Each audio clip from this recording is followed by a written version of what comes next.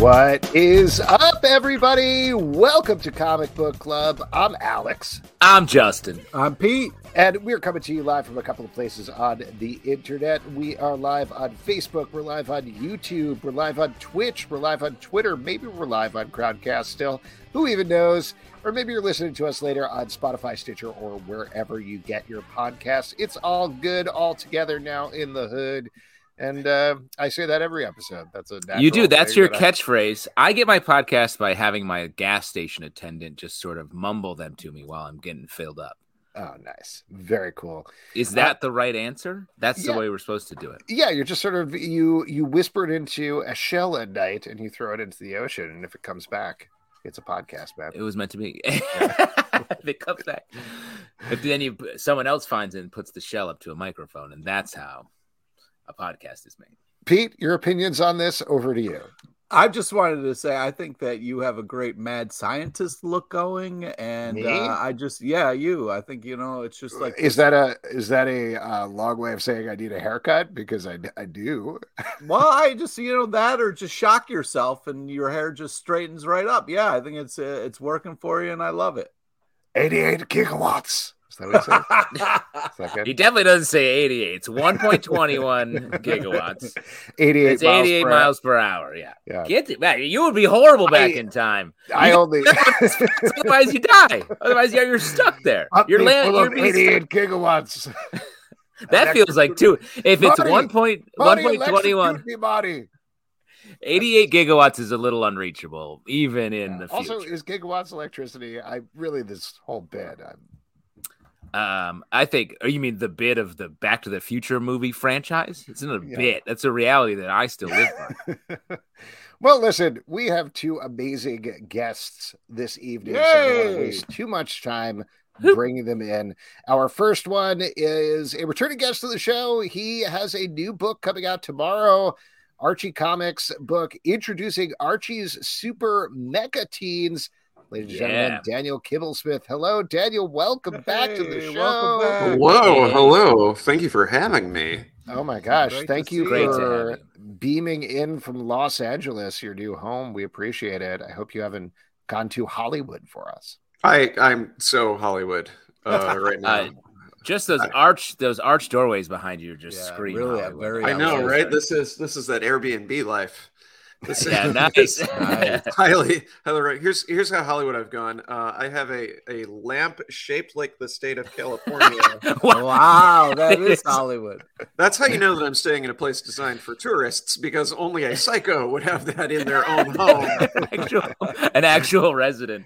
I love the state that we live in much. I do. Hilarious. That's why my floor is made out of New York pizza. Is the same thing. It just always smart. reminds I me. insist my family wear the "I Love New York," the new one, T-shirts around the house, just to show. We NYC there's a heart. new one. Yeah, what do you mean? There's a new one. It's way worse. Anatomically correct. Like, I don't know how you improve on that. It's like they. This is very nerdy, but like they changed the kerning a little bit, so it looks like it says "We NYC Heart" instead of "We Heart NYC." Like the heart is outside of it. That's a true disaster. And I've been trying. This is I feel like I feel comfortable talking about this on here because this is a very dumb bit that I'm probably never going to do. But like they have all these ads running out to support the ad campaign, which are all like these different slogans that they keep rolling out. I didn't find it on my phone, but I was going to say, you're about to drop a graphic treatment that you've been working on this podcast. No. So the thing is, like, they have all these ads and they're running on like Subway ads and stuff, but so quickly I haven't been able to take pictures of them. So it's way too late on this bit. But the whole ad campaign is like, we never overpay for a slice of pizza, and then it goes to "We NYC Heart," except it's supposed to be "We Love NYC." Sure, like it's all of these things stuff. Yeah, but it's this very weird, like stark gothic white font on a black background, And every time I see it, Like I New keep Yorker. thinking that it makes sense if you add Eddie at the end and say it in a Venom voice. So if anybody sees it out there, try that. I haven't been able to take the We picture. never stop walking at the top of the subway stairs, Eddie. 100%. Well done. That's the first sir. time I've tried that. I think that Well, went I think you killed it. It was good. Yeah, It was good on multiple was Give myself a solid B+ on that one. See, that's that California lamp, just beaming That's LA right. energy. That's right. That's me going Hollywood. I'm a professional Venom impersonator now. Well, listen, See you on the let's go boulevard. B+ to performance to an A+ performance on your new Archie Hey! comic book. Hey. So this is very fun. This is, to set this up a little bit, coming out tomorrow. This is classic style Archie comics characters, but it's them driving mechas. It has anime infused ideas in it. It is very fun and it's very silly and very goofy and very enjoyable at the same time. How did this come about? Did you approach them and you're like, I got to do Archie and mechas? Did they come? What was the genesis?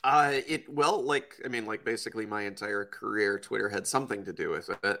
I met now editor-in-chief Mike at Free Comic Book Day in 2018, I think.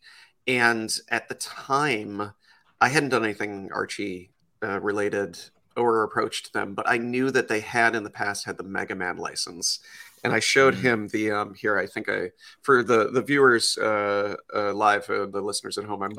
Nice! This is my bootleg 8-bit Iceman phone case, Dude. That is awesome. Thank you. That is illegal to make and own and sell, but I do have one. And at the time, I had the Iceman sprite as my keychain. And I showed it to Mike, and I said, I want to do something Mega Man. And Ryan, our now artist on this, is also like a huge Mega Man fan. So, fingers crossed for that happening one day. But what actually happened was I don't think they had the license anymore, but now we were on each other's radar. And I tweeted at some point how badly I wanted to do Archie meets Pacific Rim. And I even mentioned some of like the mecha names that we ended up using in this story, because at that time I didn't really have a full understanding of like how big and flexible the Archie universe could be, but I knew that they were doing these licensed tie-ins like Archie and Predator and Archie and Sharknado, and these things where you could kind of play with the characters in the house style still being in like a genre situation or even like a gory and dangerous situation. So I pitched that first, and then in the intervening time we did the classic Archie meets Riverdale crossover, which was this crazy long gestating COVID project that's still out now. I would love it if people tracked it down, especially if you're a Riverdale fan and you don't read a lot of Archie.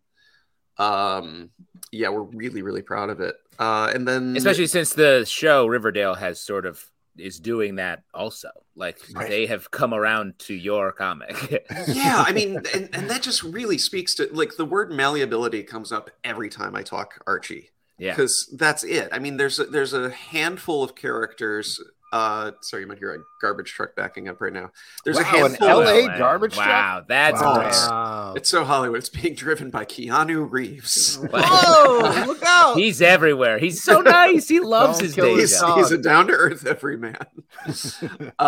So we always talk about how you can plug them into anything. The same way you can have Dark Knight Returns and Batman 66. Like there are these characters that they can go to space, they can meet Santa Claus, they can do anything. And one of the things they can do is mecha anime without it necessarily having to be the Pacific Rim license. When we finally got around to this idea, the way it was kind of pitched back to me was that this could just, like the Archie Super Teens, this could just be something that they do in their own little spin-off universe that would give us a lot of flexibility, not to riff on one existing license, but to take all of our influences. And Ryan in particular is such a fan and devotee of this stuff, to create a Archie universe we could come back to the same way you can come back to the Super Teens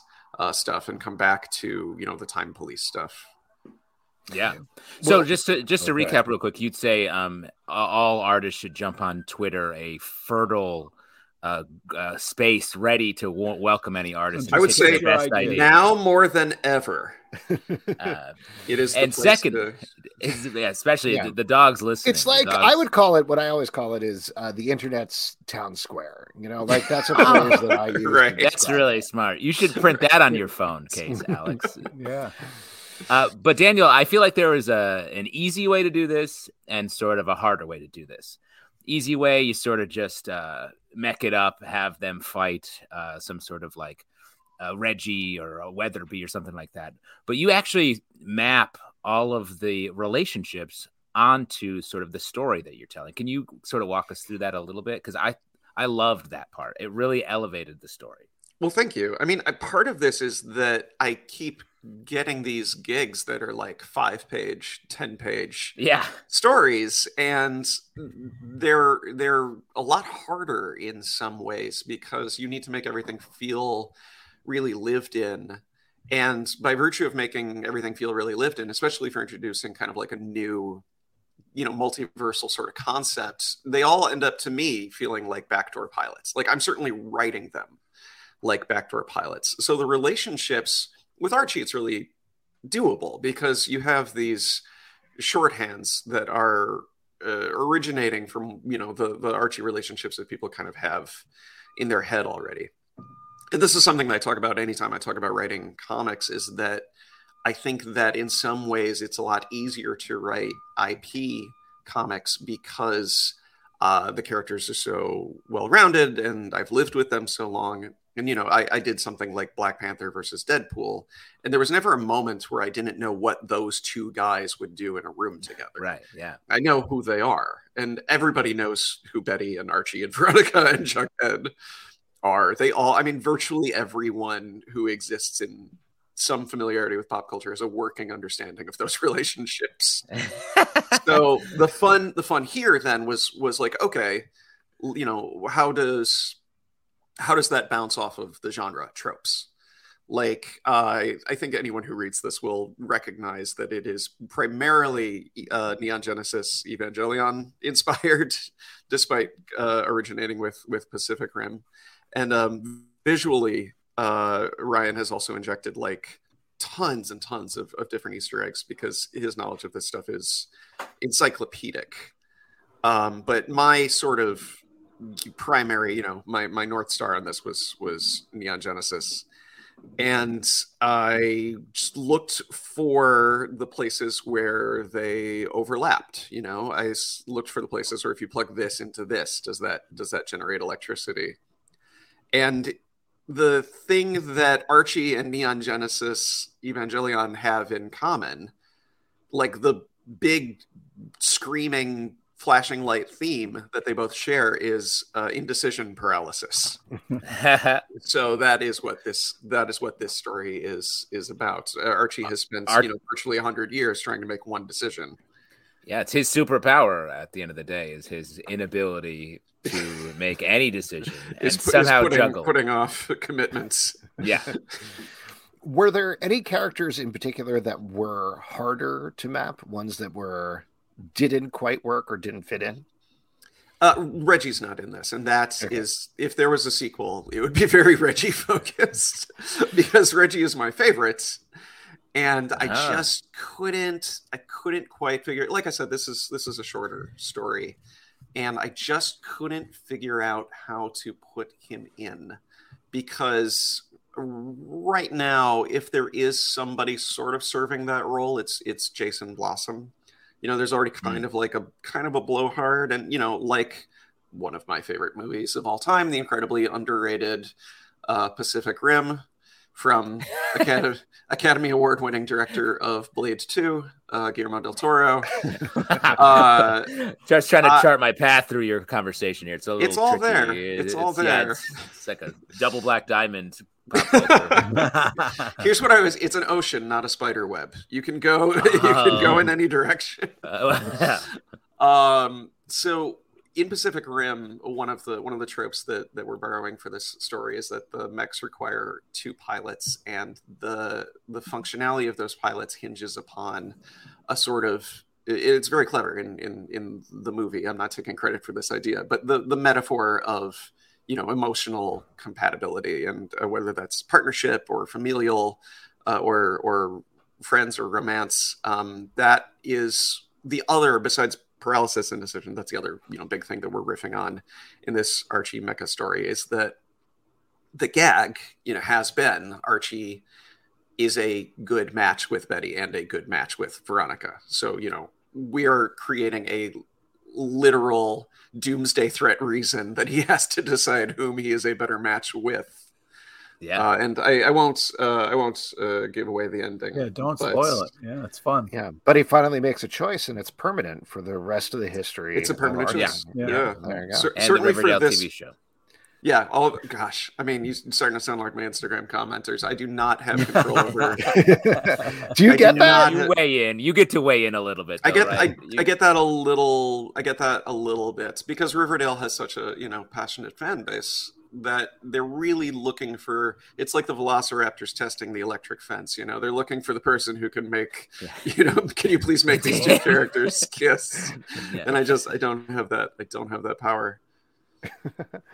Now, I wanted to ask you about something entirely different, just because it's been a while since we've had you on the show, and I know this is a while back, but in Loki, the TV show, they used Vote Loki, which you had something to do with, right? No, that was Hastings. Oh my God! No. It's don't worry. It happens all the time because Loki was, for a while, Loki only existed in these sort of like 4-issue pops. But I did have a line of dialogue in the Loki show. That's Richard E. Grant says he's old Loki or King Loki or evil Loki. I'm not really sure what he's designated as. But that Loki variant who wears the Jack Kirby costume, he has a line of dialogue from our Loki 2019 series where he declares himself to be the god of outcasts. Which is something that we played with in our series, which I wish would have stuck around, but we didn't make very many Loki comics. We got a solid 5 after that, and I think if you read Loki number 5, you can tell that we made some decisions on how to sort of wrap it up and hint at a lot of things that would have been coming down the pipe. But I love the Loki program. I'm so honored to, even indirectly contribute to it. I love that they do the research to get into like a line by line, like, oh, let's write this line down. I mean, I don't know how it feels as a creator to be like, they just took that line and put it on TV, but it's everyone's talking about how the creative shifting at Marvel and the corporate machinations and like, are they still going to do the comic book stuff? And it feels like they were at least recently still doing deep dives. I mean, again, just as I cannot make any two Riverdale characters kiss each other, I have no idea what happens at Marvel Studios. But no, sorry, just to check, can you make two Marvel characters kiss each other? Yeah. Absolutely. Right. I can make wait, let me do the math. Let me do the math on this. I can make Groot kiss the Hulkbuster armor, but there's nobody in it. Oh man. Do it. No one in it? Wow. Bummer. No. What if we put Archie here's what I'll say. Can we get Archie in it? Well, yeah, in this comic, that is essentially what happens. I will say the Hulkbuster armor has a squirrel in it, something that does happen in Marvel Snap that makes me laugh every time. What else is coming up for you? What else do you want to plug before we let you go? I am doing another Marvel story. I don't know if I'm allowed to say what, but I have a Marvel story coming out. It's 10 pages, so I assume it will be inside of a longer issue of Marvel Comics with other short stories in it. I am primarily working on television programs right now, but none of those have been announced yet either. So this is kind of the big thing. Everybody go out tomorrow and buy Archie All Action #1, because that's what I have. If you want to support the Kibblesmith Enterprises, that's really the way to do it right now. Yeah, exactly. He's trying to get 49 other state lamps, and he needs trying to complete my wall. Yeah, I'm gonna go the full Sufjan and try to get lamp shaped like. We all know how well that went for him, so I'm sure you're going to be fine. Yeah. Daniel, thank you so much for coming on. Congratulations on the book. It's very congrats. fun. And fingers crossed, I do definitely want to see more of it, particularly that Reggie story. It'd be fun. Same. Yeah. If you It's guys enjoy great. this, get in my Instagram comments. Tell me to do things. Do tell Archie Comics that you liked this and that you'd love to see me and Ryan do more, because boy, does that guy know a lot about mecha anime, and I think that there's a lot of really crazy places that this little sub universe could go. Awesome. Archie flexibility, great touch point. Yeah, It's a really great story. Malleability. There you go. Daniel, thank you so much for coming on again. Great seeing you. Have a great night. Thanks for having me. Later. There we go. Once again, you can pick that up tomorrow from Archie Comics. That was Daniel Kibblesmith. Great guy. Great to have him gone. Yes. And there are also 2 other stories in the book. It's great classic Archie stuff. Like, it's definitely a package. It's a lot of fun picking up.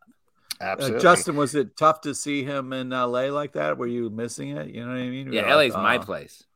No, I don't claim ownership of that town, that stink town. I'm very happy here in my lawnmower laden basement here in Brooklyn. New York. Yeah, it looks like you're about to turn around and hop on a pogo stick and just hop away. Now you've given me an idea for next week. Let me also say I was in Miami yesterday, and that place is no fun, especially when it comes to air travel. Not technical air travel. Because I was going to say I saw a show that you were a part of that was in Miami, and it looked like a blast. We did have some fun down there. We were really selling it up. This is great. Let's talk more about travel. Why don't we move on and bring in our next guest? He is the creator of Imposter Syndicate, which is currently up on Zoop. Ladies and gentlemen, Matt D. Wilson. Hello, Matt. Welcome to the show. Hi. How you doing, guys? Hey. I have my own. Can we be sure that this is the real Matt D. Wilson here, or some sort of imposter? Is my first hard question. You will never know for sure. Oh wow, that's fair. We did just meet you. Well, and also just to mention, it sounds like you're about to launch into a story, and we're wrecking it. We're wrecking whatever bit you were coming in with. But there's another Matt Wilson. There's Matthew Wilson who does inking. Is it inking or coloring? I always forget. Coloring, and I know that very well because my Twitter profile and all my social media profiles and the banner I take to comic conventions all say "not the colorist" on them. Oh man. I have been to conventions where people have approached me with books that he has colored, and I've had to politely be like, "That's not me." And, I mean, to be fair, if you signed your name, it's pretty much the same, right? True. I will not besmirch his books with my signature, but I don't think anyone's done the same to him with my books. And someone please do that. Someone please take something I've written to colorist Matthew Wilson's table. Give me some comeuppance on that. The problem is he's an extraordinarily nice guy. I've met him at shows, and he's too nice for me to even be mad at. So yeah, it's a real problem. And just to check, you didn't do the time cop thing, right? Where you touch and you turn into like a ball of flesh? Not yet. There's there are shows to be had in the future where maybe at the bar after a show, we turn into a ball of flesh, but not yet. You came in though, and you were going to say something, and we completely cut you off. What was that? I was just going to show my Chicago L. There you go. Oh man, poster, which is not where I live. But I have the poster. Just a fan of Chicago. Man, everyone loves the geography, I guess. It's where where are you then? I'm in North Carolina. I'm in Asheville, North Carolina. Oh, a great town, Asheville. Yeah. But I used to live in Chicago, so that's how I remember it. It's great. All your memories on that on the train. That's a train map, right? It is a train map, an old one from well before I lived there. But nice. I think about when I lived there in the 1930s. What a dream. Well, let's talk about Imposter Syndicate, which is not actually about two different Matt Wilsons. It has an entirely different plot. Do you want to give the pitch of the book to folks?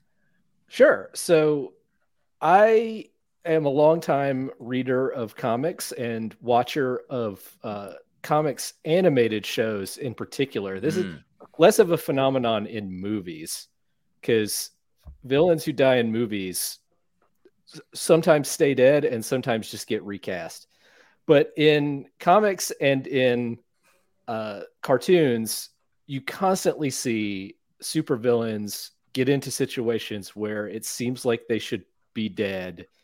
And there's always that thing where they don't find the body and the hero says, well, I don't think we'll be seeing them again, because the blimp they were on was on fire and it crashed into the bay, or they slid into a sewer.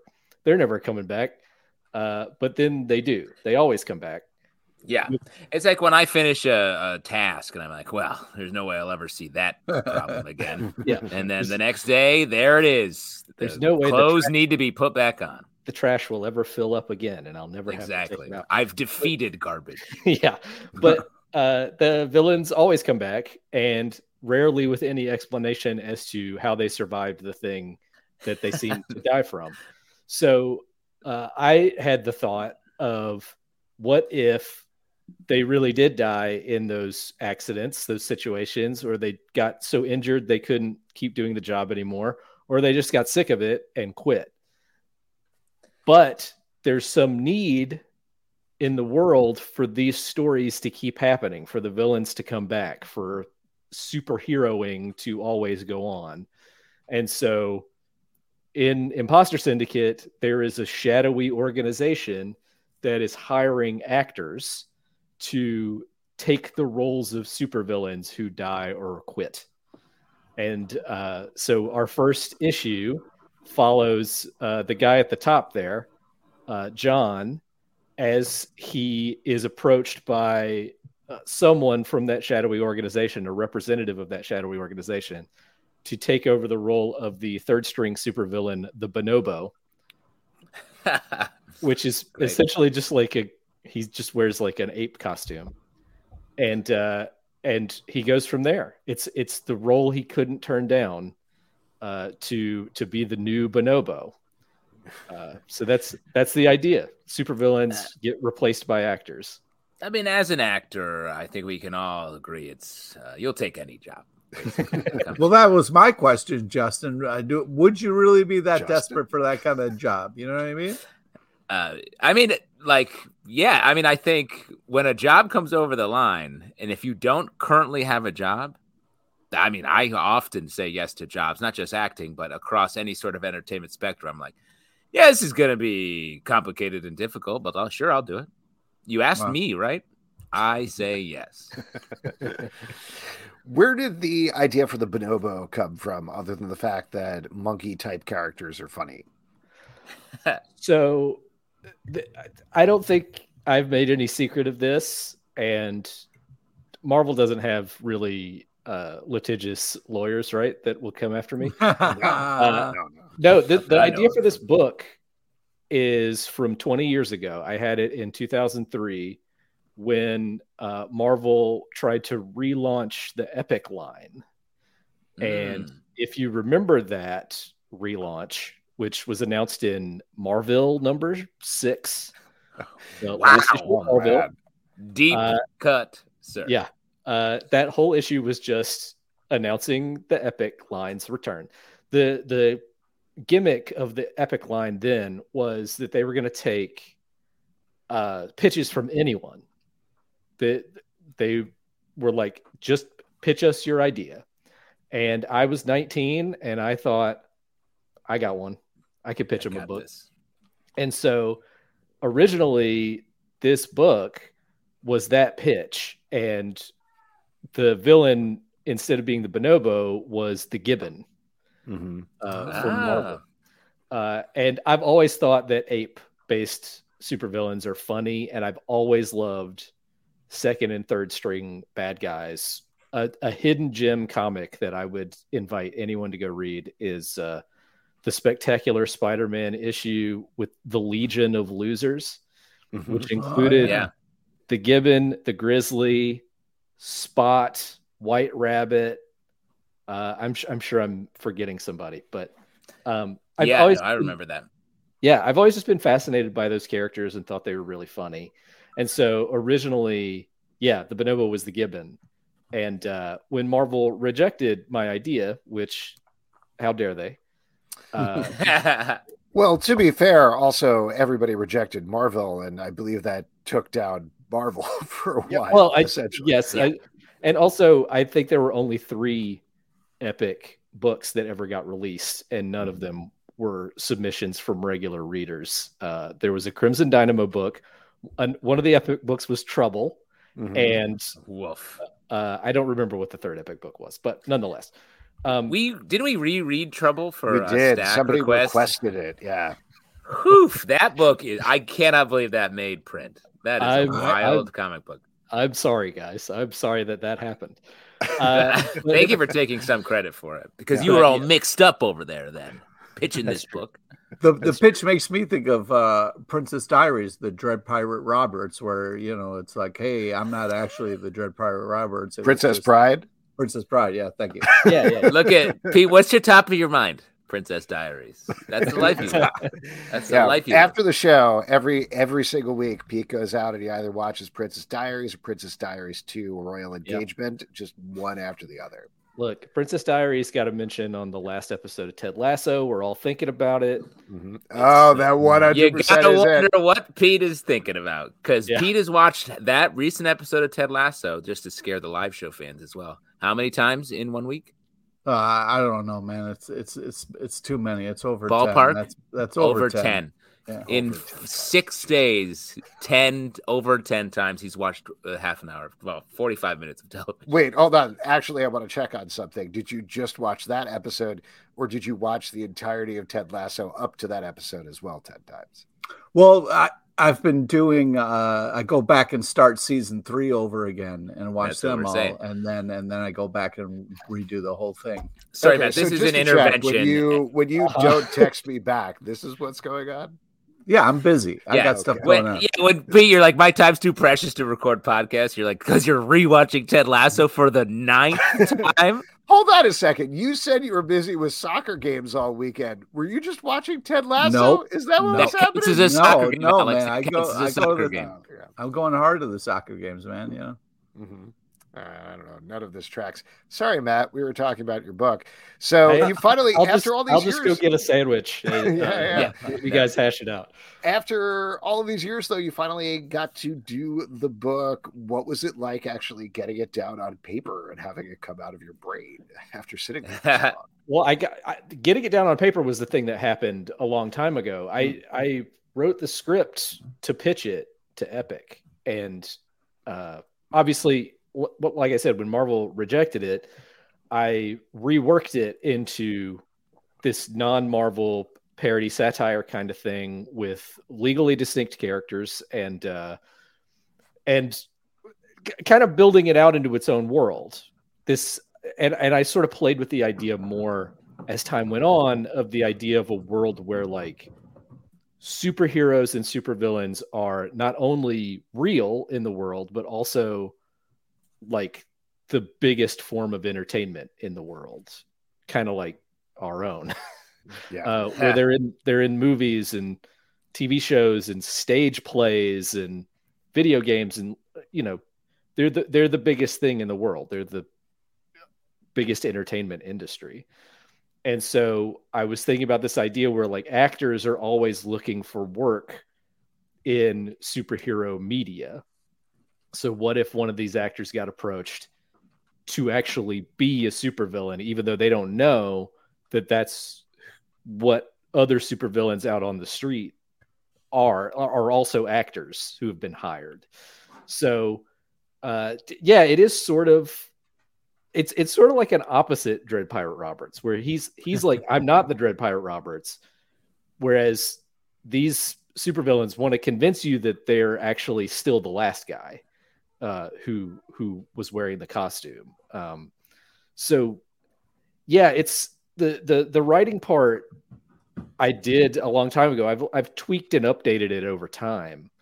But the really big part for me has been getting it drawn, finding someone to do the art for it. Because, back when I first created this idea, I didn't have money to pay an artist, and I didn't know any artists to ask, really. And there weren't as many places to kind of connect with artists as there are now. And then once I got to a point where I could connect with artists, I was doing other projects, other stuff was coming up. I was podcasting. I was, there just wasn't time. And then as 20 years after having this idea was creeping up, I was realizing I really got to do this thing. And I had worked with Rodrigo Vargas, who did the art on Imposter Syndicate. We had worked on another book called Everything Will Be Okay. And I thought he was just an amazing fit for it. And the art he's done is so much better than I originally imagined this looking. And so that's the part where I'm really like amazed. Like I have a kind of wow moment when I see it turned into this incredible, dynamic, hilarious art. And it's great. I mean, it really does look very great. Like you're saying, the art is very dynamic for the pages I've seen. What was it like hooking up with Zoop? Not obviously, just to mention for anybody who hasn't taken a look at it, your campaign has been successful, which is awesome. You were looking for 6,000. You got over 8,000 now. As of right now, you have 9 days left. So there's still plenty of time to pledge for it. But what was it like getting this project on Zoop? What did that do in terms of like spurring it on to completion potentially? I've done Kickstarters before, and they've helped me get projects out there and do things. But the thing about Kickstarter is when you do a project, you're kind of on your own. You wear all the hats. Like I was writer, editor, shipping clerk, customer service manager, warehouse manager, because all the books were in my office here. Of course. And it was just, you do it all when you're doing a Kickstarter campaign. And, if Kickstarter was the only thing that was still there, I would still use it to fund, my next book potentially.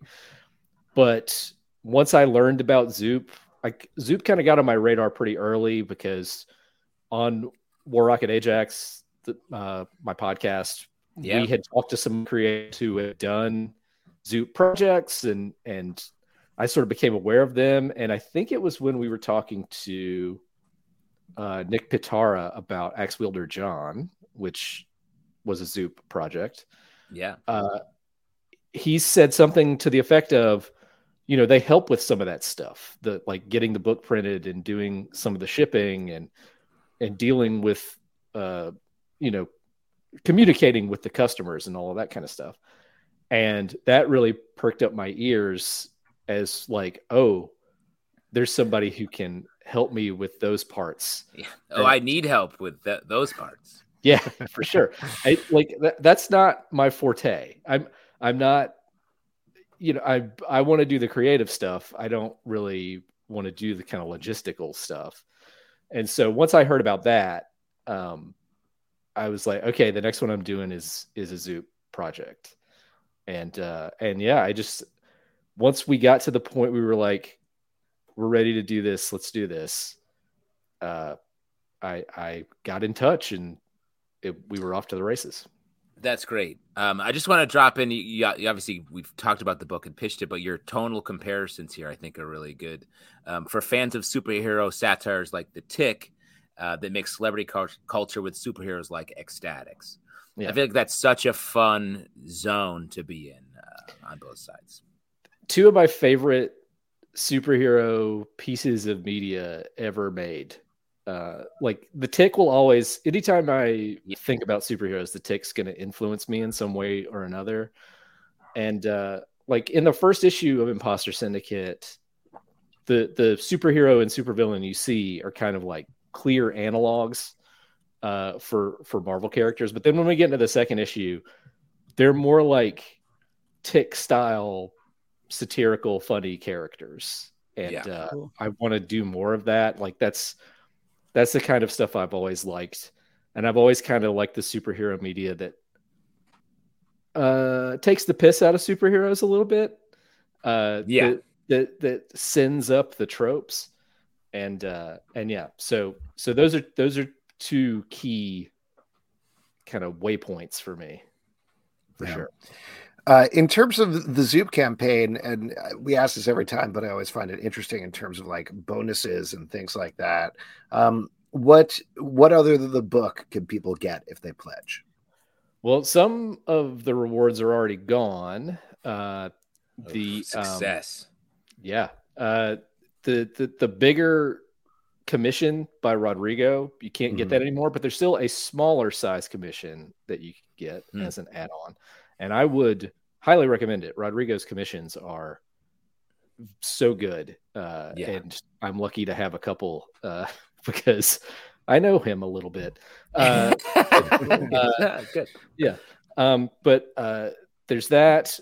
There's still a couple of spots to get actually drawn into the comic as a background character, which I think is a super cool reward that people can get. Definitely.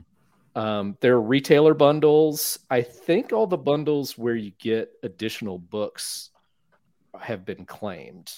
But there were bundles where you could get some of my King Oblivion supervillain how-to books. Yeah. And there was one or two that had Everything Will Be Okay books included. But I think they're gone. Yeah. I'm looking at the page now, and it's you've got a lot of people on board here who are craving those extras. Awesome, Matt. Listen, this project is great. Congratulations on all the success. You mentioned it a little bit, but you also do a great podcast called War Rocket Ajax. Where can people check that out? Wherever you can get podcasts, I assume. Yeah, yeah. It's in all those places. Go on your Spotify and Apple Podcasts and Google Podcasts and Stitcher, and I list these off sometimes on the show. And I'm done now. But you could go get War Rocket Ajax on any of those, or you could just go to warrocketajax.com, and it has every episode we've ever done, which is like 700 something now. Yeah, this comic book culture podcasting really starts to expand once you start turning on the mics. Am I right? Look, we can really get into it. Obviously, it's the contemporaries moment. Yeah, that's right. We'll talk shop. Exactly. Yeah, we're talking shop. Matt, thank you so much for coming on. Appreciate it. Congratulations on the project. Great, I can't wait to see the finished book. It's going to be so cool. I hope it is in people's hands very soon, and I thank all of you guys for having me on. It was great to be here. Awesome. Cool. Thanks, Matt. Thanks for coming, love Matt. Your coloring, by the way. I love the coloring that you did. Really great colors. Yeah. Okay. Yeah, goodbye. I'll just take credit for it. Right. Enjoy the elevated train a generation ago. All right, there we go. Once again, the project is called Imposter Syndicate. It is up on Zoop now, and it really is great. It's a gorgeous book. It's a very fun book for the pages. Yeah, it really is as well. It's really good. Yeah, definitely great. The art's a great blend of superhero, but with the fun side of it, as we're talking about with the superhero satire. Like, it's really great. And now we are going to move on with our next section, which is my favorite section because you all make it up. It is your audience questions. Yay, cute. You for audience questions is drop a question in the comments on Facebook, YouTube, Twitch, and we will get you right there about absolutely anything you want to ask about. But in the meantime, while we're waiting for that, guys, now I'll mention Stray Bullet. Our chef is sadly under the weather this week, so he had a great idea for a cocktail he dropped here in the comments. I'm going to see if I can find it. Not to put too much pressure on him because basically he said that he was going to, for Imposter Syndicate, make a margarita that was actually a daiquiri. Was that the idea? Yes, I love that. An imposter cocktail. So cool. It's great, but we're drinking regular cocktails, I guess. I'll mention I am drinking a Voodoo Ranger Imperial IPA right now. Ooh, very nice. good. Very intense, heavy. Yeah. Mm-hmm. I got that Genesee Springbok Genesee beer at Wegmans that you can get. White Melandos. I was there today. They got them in Baltimore, and I'm drinking a Zadie. Speaking of Baltimore, nice. I got the local upstate beer. You got the local Baltimore beer. Alex is drinking like a caramel candy caramel. I'm drinking some caramel. Well, cool. Let's see if we got any questions here. Here we go. We got one from Nan Card. Pete, what's your favorite part of the Princess Diaries? Oh, God. Yeah, I already spoke on this, and I said it was Princess Bride. But you've seen the Princess Diaries. You've talked about it before. No, I've never seen the Princess Diaries. So. I'm pretty sure you've spoken on Princess Diaries as a rom-com. It's part of the rom-com beat. Wait, I'm sorry. You've never seen the Princess Diaries, Pete? No, I have not. What? I was watching all of the princess switches. You got to commit to one team. Switch or not, yeah, I've seen the Princess Switch. I've seen all of those. They're fantastic. But I haven't seen Princess Diaries. That seems insane to me. Like, just knowing you for this long, but you haven't seen like a foundational rom-com is very weird.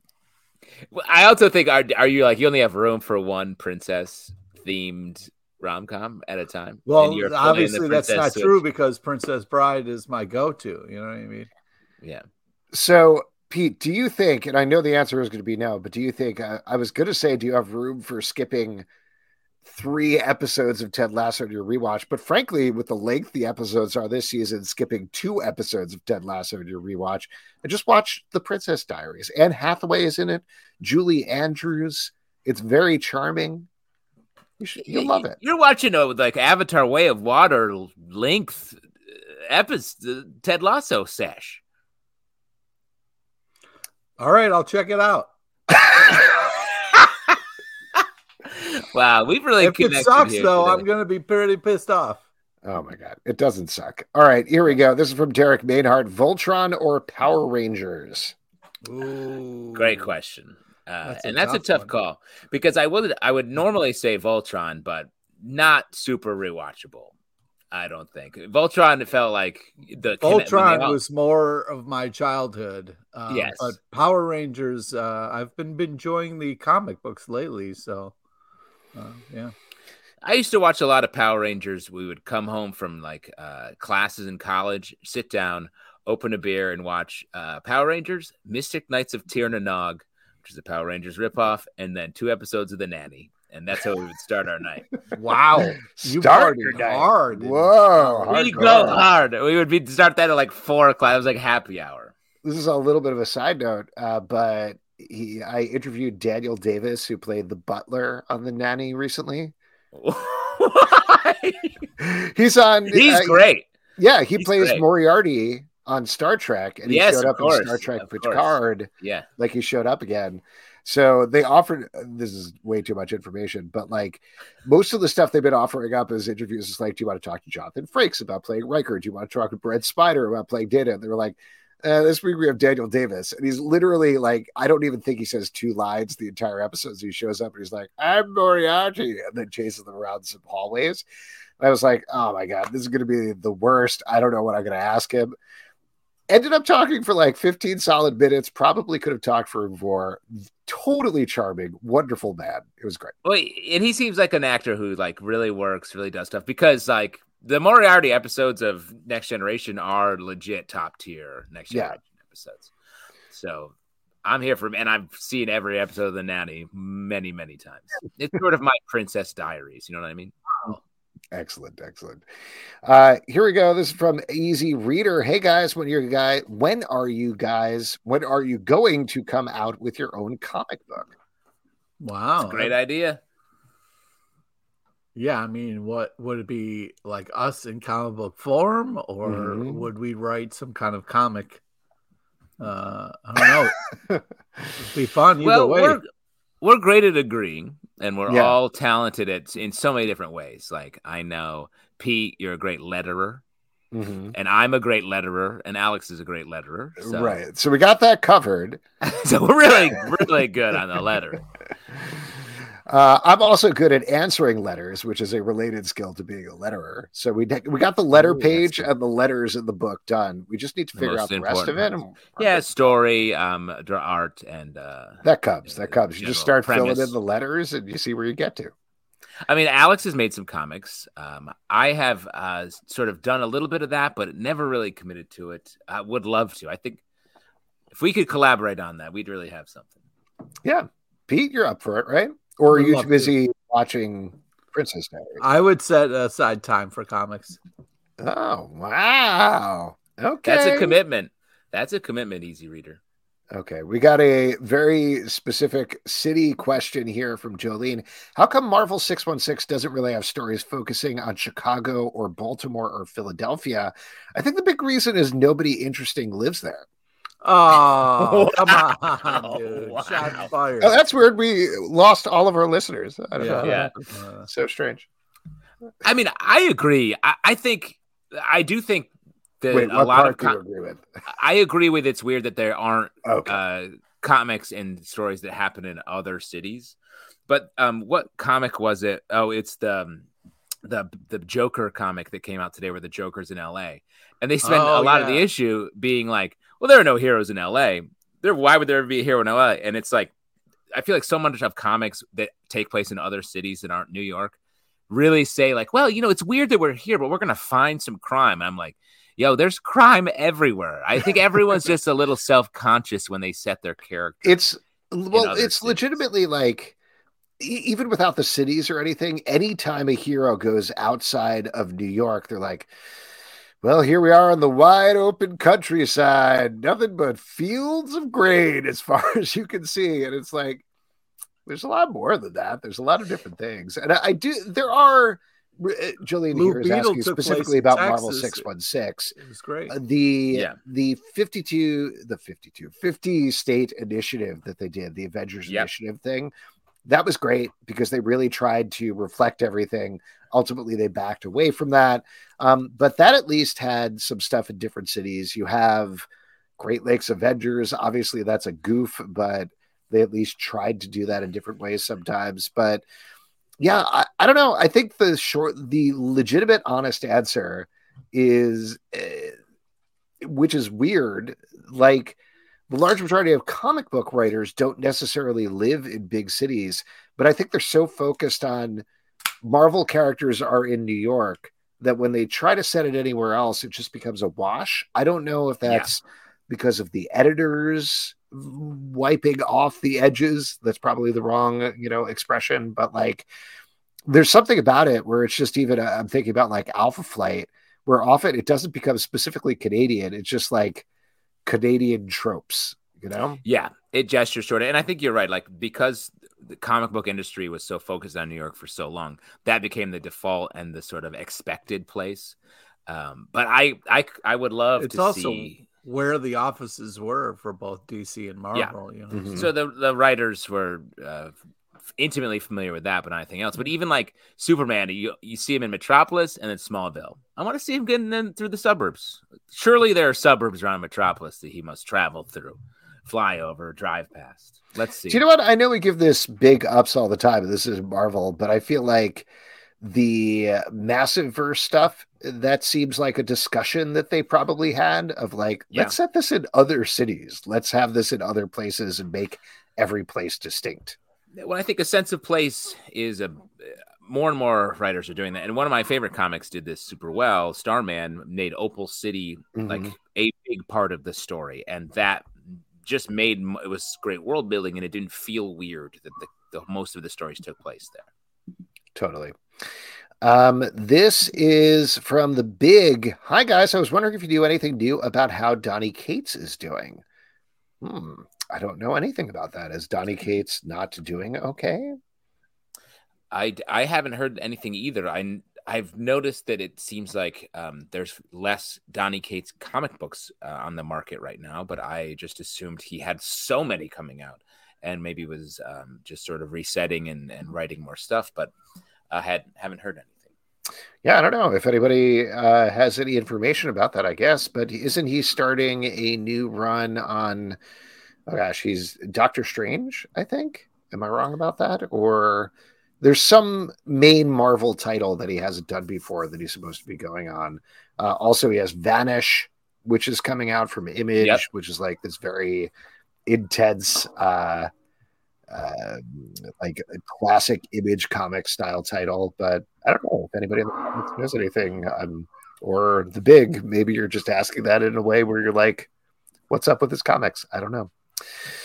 There we go. This is from Easy Reader. Are there any video game comics you like? Ooh. Well, I mean, the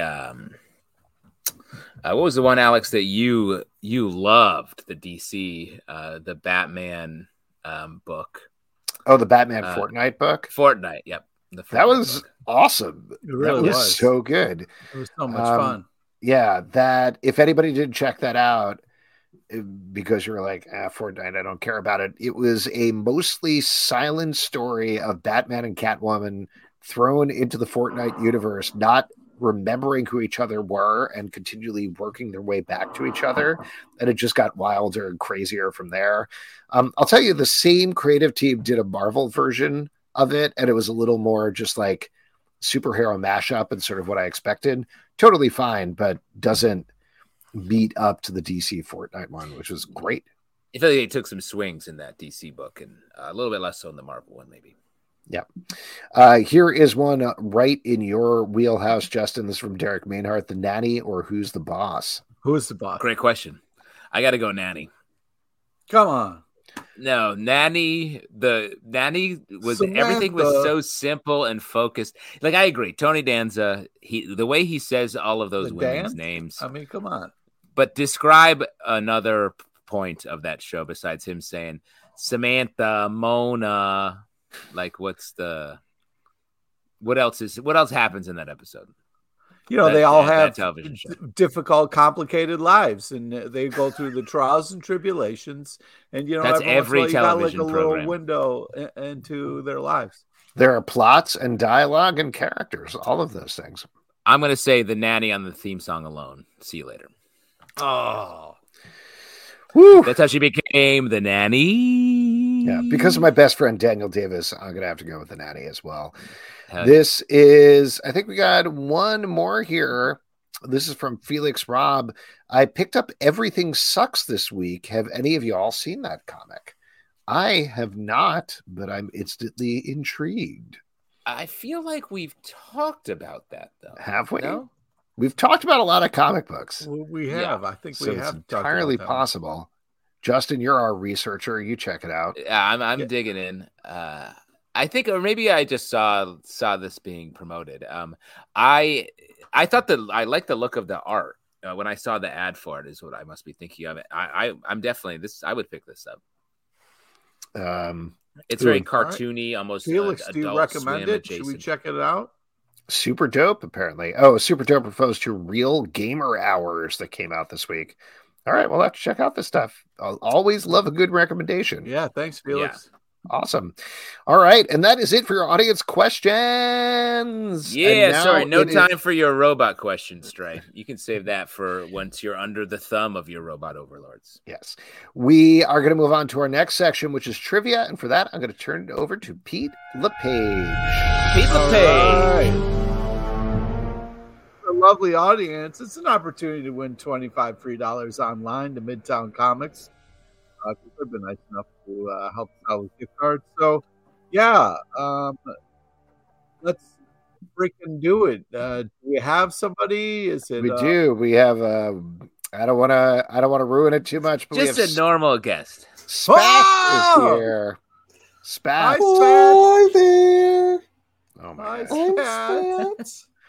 For anybody who's just listening to the show, it is a cat puppet that is unrelated to anybody that we know who semi-regularly comes onto the show and asks us very difficult questions about comic book continuity. I just want to take a moment here and just say that somehow I'm psychic. I wrote this hours and hours ahead of time, not knowing that this was happens, but it seems like the stars lined up for this one. So this is exciting.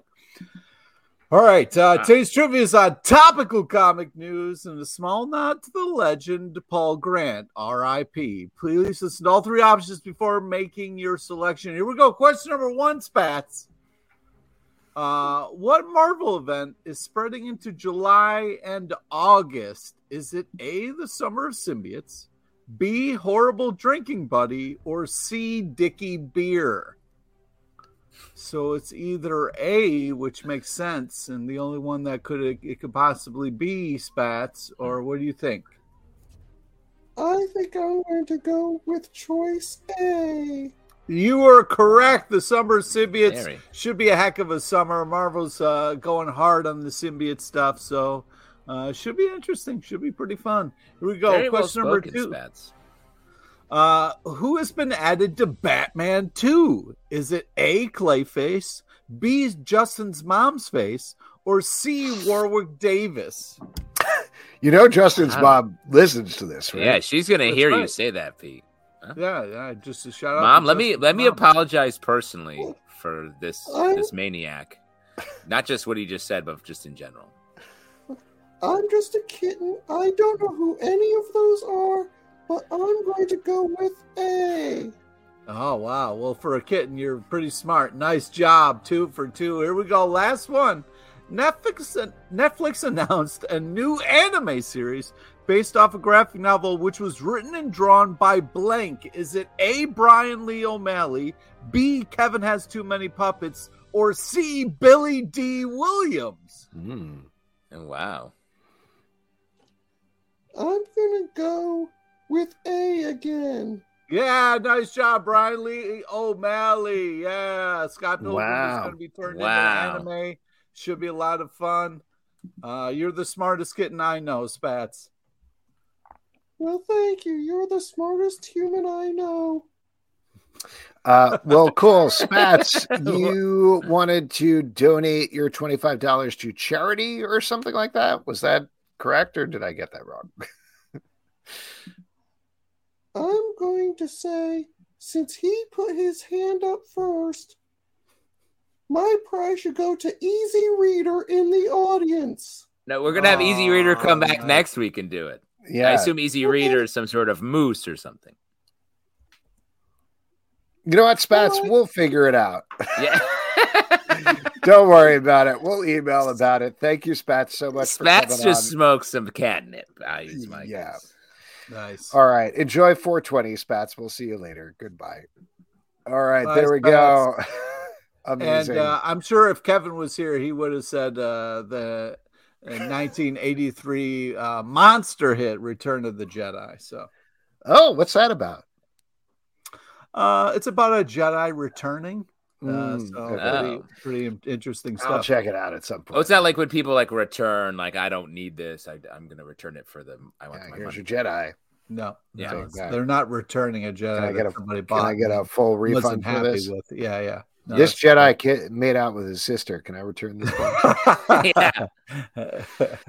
Well, anyway, as we all know, new comic books are coming out all the time. What are you looking forward to, Pete?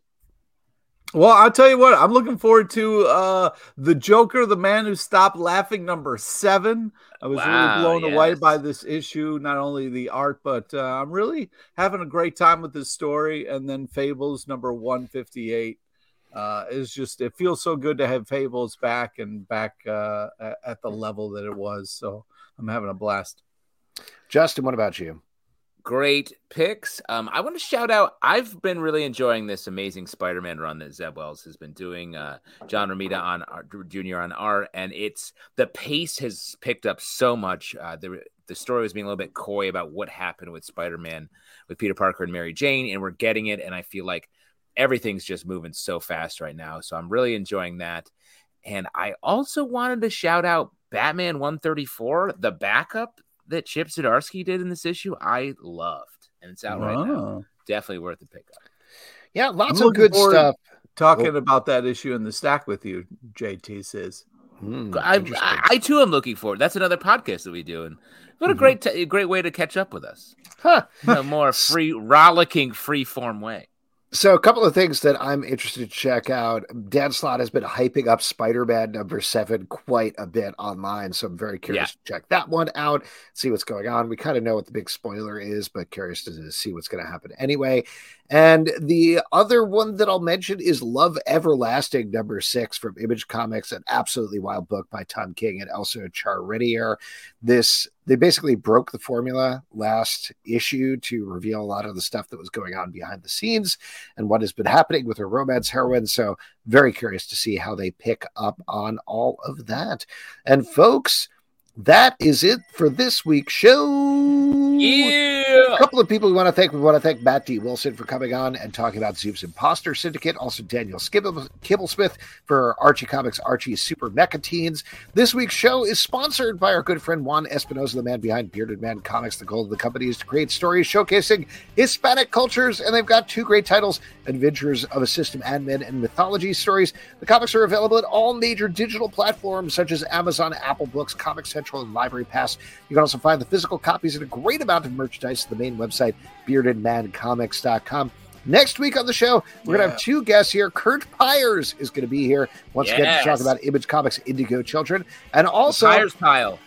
Dan DiDio is going to be here to talk about his new book and catch up on all the times we chatted with him in his office. So we'll see. A couple other podcasts you can check out. Sons of a Gun, our DC podcast, is running every week with recaps and rewatches for the DC universe. Marvel Vision, our Marvel podcast, we're rolling out news updates every week. Riverdale After Dark, our Riverdale podcast, is back. Patreon.com/Comic Book Club to support this show and all the shows we do. Don't forget to subscribe on Apple, Android, Spotify, Stitcher, or the app of your choice, at Comic Book Live on Twitter, Comic Book Club Live on Instagram or TikTok, comicbookclublive.com for this podcast and many more. Until next time, good night. Good night, folks. Take care.